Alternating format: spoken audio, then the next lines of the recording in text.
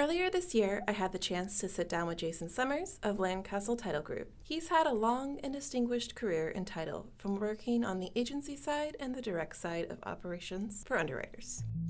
We discussed everything from the concern over a potential recession in 2020 to wire fraud and growing a title operation with a variable cost model. I'm Amanda Farrell, and this is Title Talks. Thank you for joining us.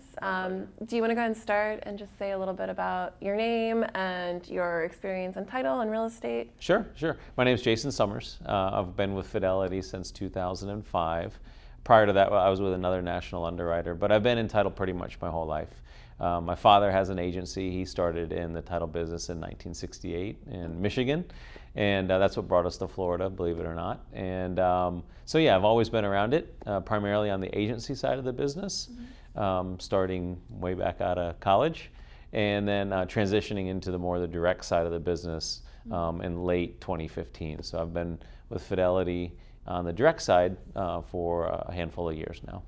Great, awesome. And can you tell me a little bit about the current state of the housing market in Florida? How does that compare to the national state of things? Sure.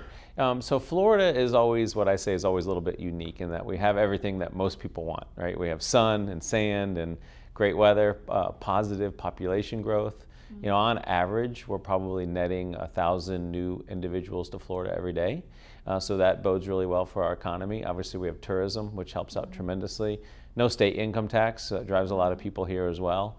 So, overall, Florida, I tend to say, is a little more insulated than the rest of the U.S. But obviously, we have our pockets where maybe we're seeing a little bit of a slowdown on the real estate side of things. But on the, conversely to that, we're also seeing a tremendous growth in other markets as well. You said that you started off in the independent title agency side of things. I did. What sort of advice would you give to smaller title companies that are trying to compete in the current market right now? Sure. So I think my biggest advice, and probably the biggest thing I've learned transitioning from the agency side of the business to the direct side of the business, is that you need to really look at your metrics. And when I say metrics, I mean your average fee per file, the number of transactions that you're taking in every day for new orders, the number of transactions you're closing as well on a daily basis, and obviously looking at that on an overall perspective of how your month plays out. But the reason those are very important is that sometimes we feel really, really busy because Friday rolls around, we got a lot of closings, and it feels great, right? We're bringing in a lot of money. But what's happening on the back end? Are we draining the pond? Are we kind of draining our pipe? Or do we have enough orders coming in to meet that same demand or to create that same sort of buzz that we have every Friday going for the next 30, 60, 90 days? Right. So my biggest piece of advice is make sure you understand your clients, your business. You don't want to live paycheck to paycheck, meaning your closing ratios. If we look at the number of files that we bring in compared to what we close that month, if it's a very high ratio, I jokingly tell our offices you're living paycheck to paycheck because you got to bring in now that same number of orders the following month to kind of generate the same revenue. So believe it or not, over the 20-year period of the title business, at least in the Fidelity world, we average about 72% of the orders that are open are closed, so 72% closing ratio. Okay. So when that starts to creep up, we want to be a little more concerned, and we kind of can tell at that point the market's slowing down. The number of orders coming in are starting to outpace the number of orders that we're physically closing. And so just be mindful of that. You can adjust. The only thing we can do is adjust and manage to the market. We can't control the market. So that's my biggest takeaway, I think, for what I've learned on the agency or the direct side of the business. So on that note, knowing how to adjust to the market as things are coming and going, I know people talk a lot about, related to what we do, using prop logics for ancillary closing tasks. Would you say that makes sense for a lot of title companies? Absolutely. Like a more scalable model? So when does it make sense to hire new talent to be in your office doing those closing tasks versus maybe partnering with someone that can do those tasks for you? Absolutely. I think it's imperative that you do use outside vendors, especially if we're going into a market that's going to be maybe a little bit slower. And historically, the business in general has a seasonality to it. So we always kind of start a little slow, and then second quarter, third quarter kind of gets a little more busy, and we peak, and then we kind of have this downward trend going into the fourth quarter, with the holidays and things of that nature. So kind of a normal bell curve every single year. And the reason I bring that up is on our end, we like to stay very consistent with our employee counts, right? We don't want to have to run out and hire and train, and then, unfortunately maybe have to make a reduction as the market kind of falls away from us. So what we like to do is tap into outside vendors. That way we can keep our employee counts pretty normal and manage our workflows by using outside resources that aren't necessarily a fixed expense to the operation, meaning we're only paying for what we're ordering. So when we use companies like PropLogix, if we get 100 orders a month, great. If we have 20 orders a month, it doesn't really affect us as much because we're only paying for paying the fees for the services that we've ordered on those 20 files. Whereas if I had a full-time employee, it may get a little more difficult conversation, going from 100 orders a month to 20. We're very mindful of the ratio between fixed costs and variable costs. So allowing us to utilize a company like PropLogix allows us to have more of a variable cost every month and keep our fixed costs very manageable. Something that, again, going back to the budgeting question, something we know will be repeatable. And then regardless of an influx of orders or a rapid decrease of orders, the overall impact on expenses are minimized because we're using an outside provider like PropLogix. Yeah, that definitely makes sense.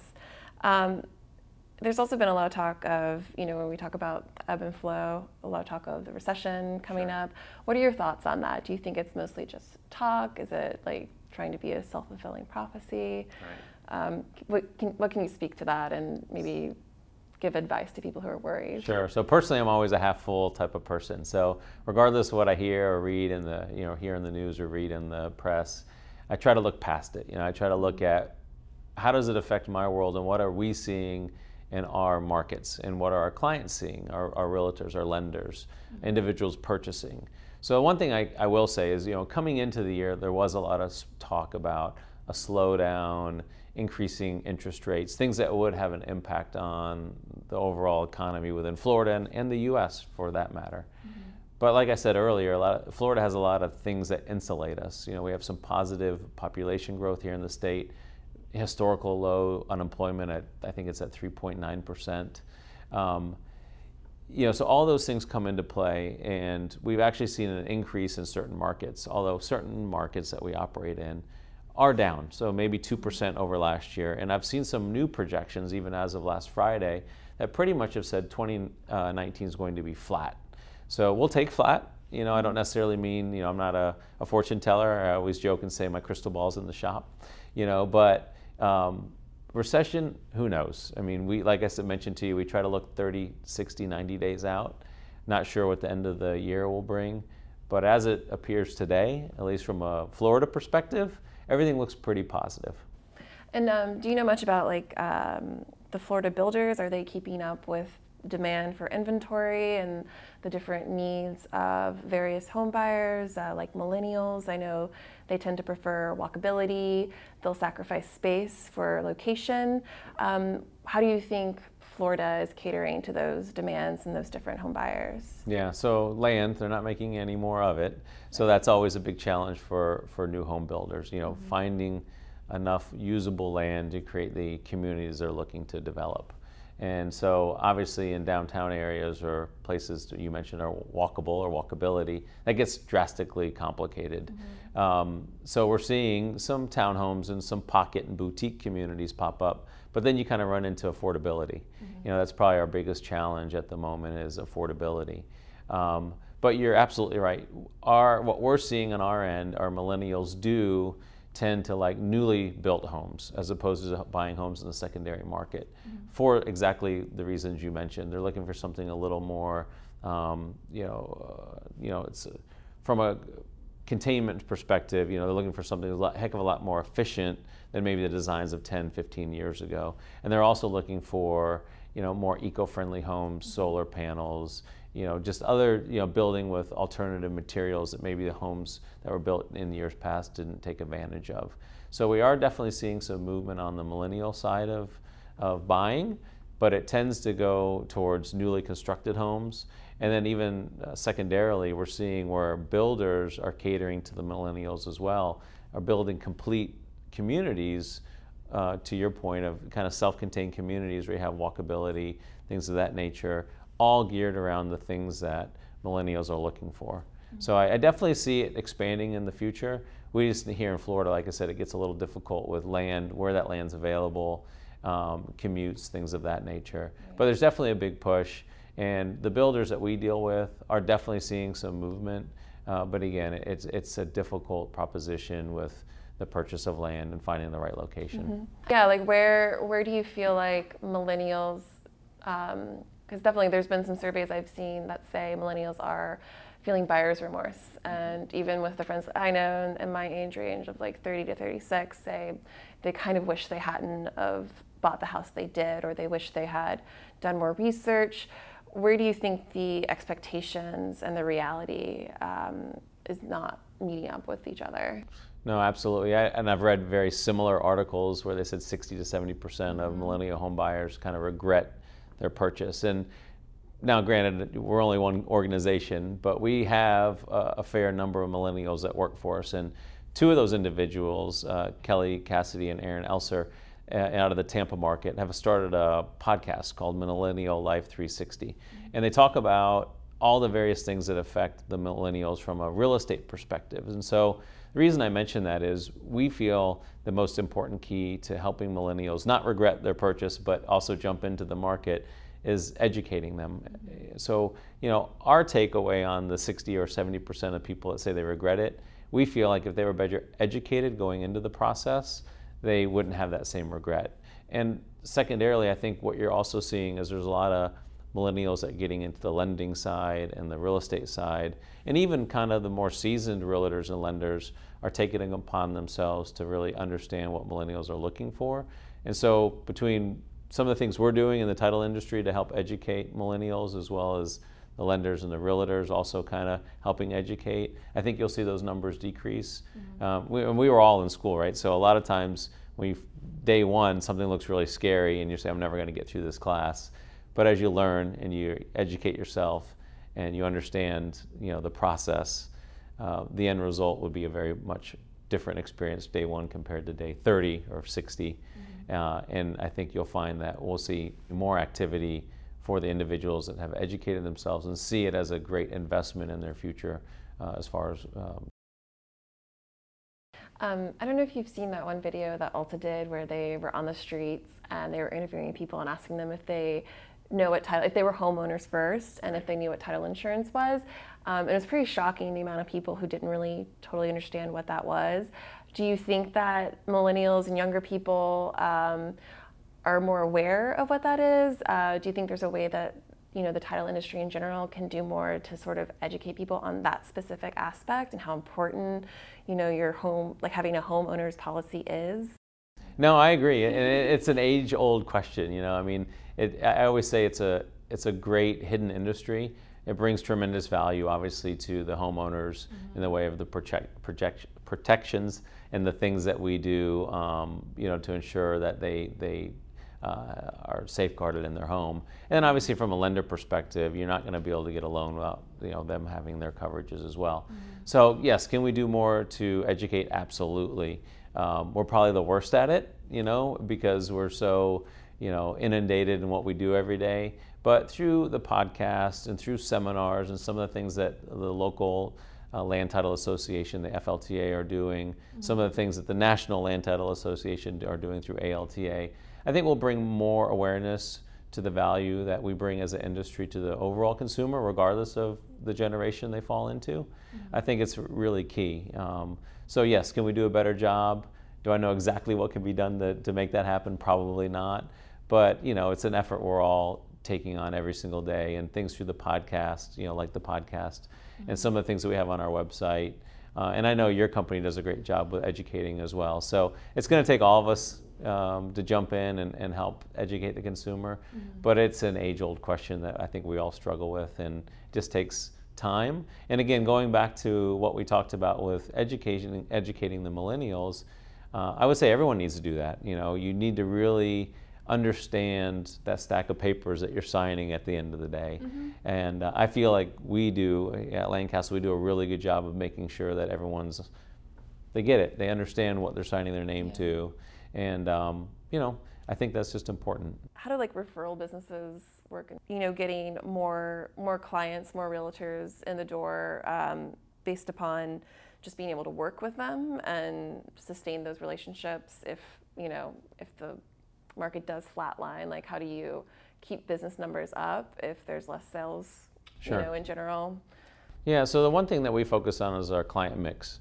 So we never, you've heard the saying, right? You don't want to have all your eggs in one basket. So same holds true in sales. Mm-hmm. So we make sure we have a pretty diversified client mix. So we have a great, and obviously every market's different. So sometimes the buyer agent controls where title is sent, and sometimes the selling realtor controls where the title is sent. So we make sure we have a really good mix, and then we also obviously work with a lot of lenders as well. And some of those lenders are more refi based or refinance based. And right now we're actually seeing a pretty large uptick in refinances just because the rates have stabilized and actually dropped in some areas, or in all areas. So the number of homes that are available for refinance has actually increased slightly this year.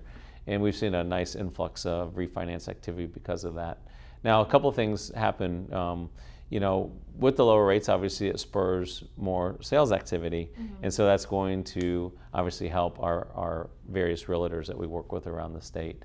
So depending on the price point, those low interest rates could just drive up a tremendous amount of business for our clients. Mm-hmm. And then in other markets where maybe, say in the South Florida market where homes are drastically more than, say, Tampa or Orlando, mm-hmm. It's a different mix, and so those homes tend to move and sell at a different rate than, say, homes in at a $200,000 range compared to $1 million homes. So we just make sure that we have a good spread of clients across all those various mixes of business activity, mm-hmm. to ensure that regardless of the market conditions, we're still able to maintain a meaningful number of new orders coming in the door. Would you like to talk a little bit about wire fraud and what sort of things companies can do to combat that? Yeah, I'd prefer not to, because it's such an issue.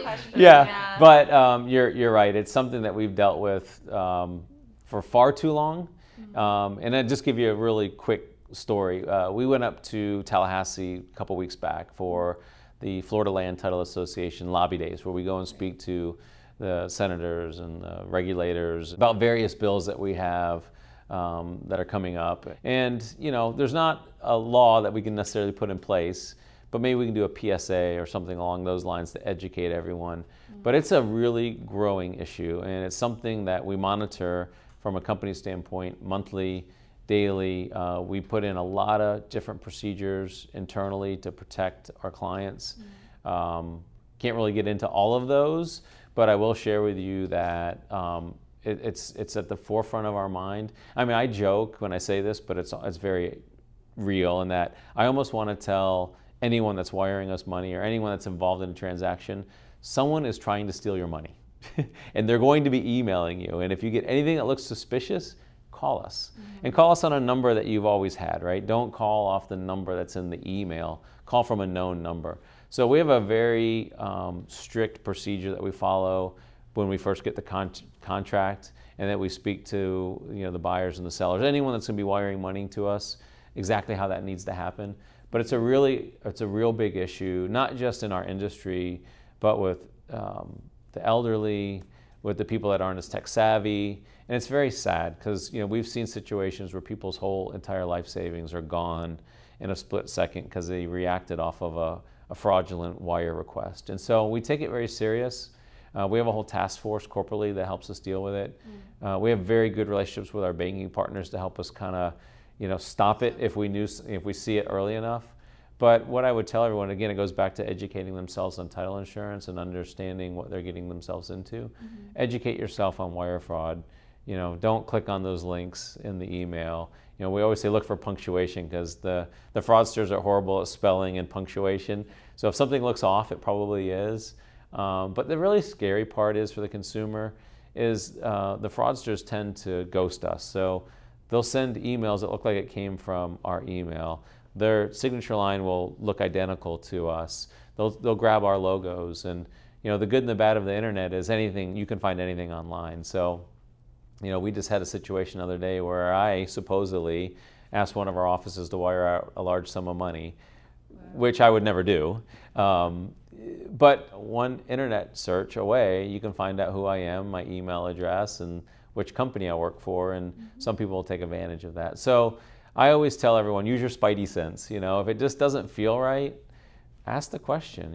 Taking a couple extra minutes to verify, it's not the end of the world. I know we live in a very busy time, but picking up the phone and calling your closer, your processor, the manager at the title company, your realtor, your lender, just to verify, it will go a long way, and it will hopefully save some heartburn in the future. I know I've read a lot about these cases, and one of the things that they do is manipulate emotion. So definitely reaching out to home buyers and letting them know if someone is making it seem like something really bad is going to happen if you don't act now. That's a pretty good indication that you might be getting scammed. So always take the time to just slow down and, like you said, just double check, pick up the phone with a known number and call your realtor or your title agent to make sure that they're talking to the right person. Absolutely. We have purposely removed the realtor from that process. Years ago, 5, 6, 7 years ago, the realtor was always the one that would help kind of move the documents around because that was the known entity to the buyer or the seller. And so what we've done, we tried to change that. We tried to protect the realtor, remove them from any of that, remove them from that situation where they're handling instructions. We want the buyer and the seller to come directly to us. We'll manage that. We'll make sure they have an encrypted way to contact us and receive our wiring information. But one thing that I tell people all the time is our information never changes. So if some way, somewhere along the way, you, the client, the consumer, says, we must wire to this new bank account, chances are it doesn't work that way. Title companies rarely change their banking relationships. And I would just, again, it's another red flag. Use your gut. Something doesn't look right. Make a phone call. The bank accounts, this is where I kind of ding the lenders a little bit. I think there's only 1 or 2 lenders that actually match the name to the account. So for instance, if you were wiring to Landcastle, we would ask you to wire to, Landcastle Title Group. Well, when you go to the bank and say a fraudster gave them a new account number, the bank should be able to tell you who's the owner of that account. If it's Jim Smith or Jane Doe and it's not Landcastle, red flag. So again, just asking some additional questions will go a long way because inevitably when they send you those fraudulent wiring instructions, it will have the name on there to where it's going. And some of these guys have gotten creative. They'll use some variation of our name because again, a real quick internet search will tell you who we are. But again, we don't change that information. We bank at one bank, and most other agencies around the state do the same thing. Thanks so much to Jason Summers for sharing all his expertise. If you're interested in checking out the Millennials 360 Life, you can find their self-described short but sweet episodes on iTunes. Title Talks is hosted by me, Amanda Farrell, and produced by PropLogix, the title support company that helps title agents close better. Until next time, happy closings.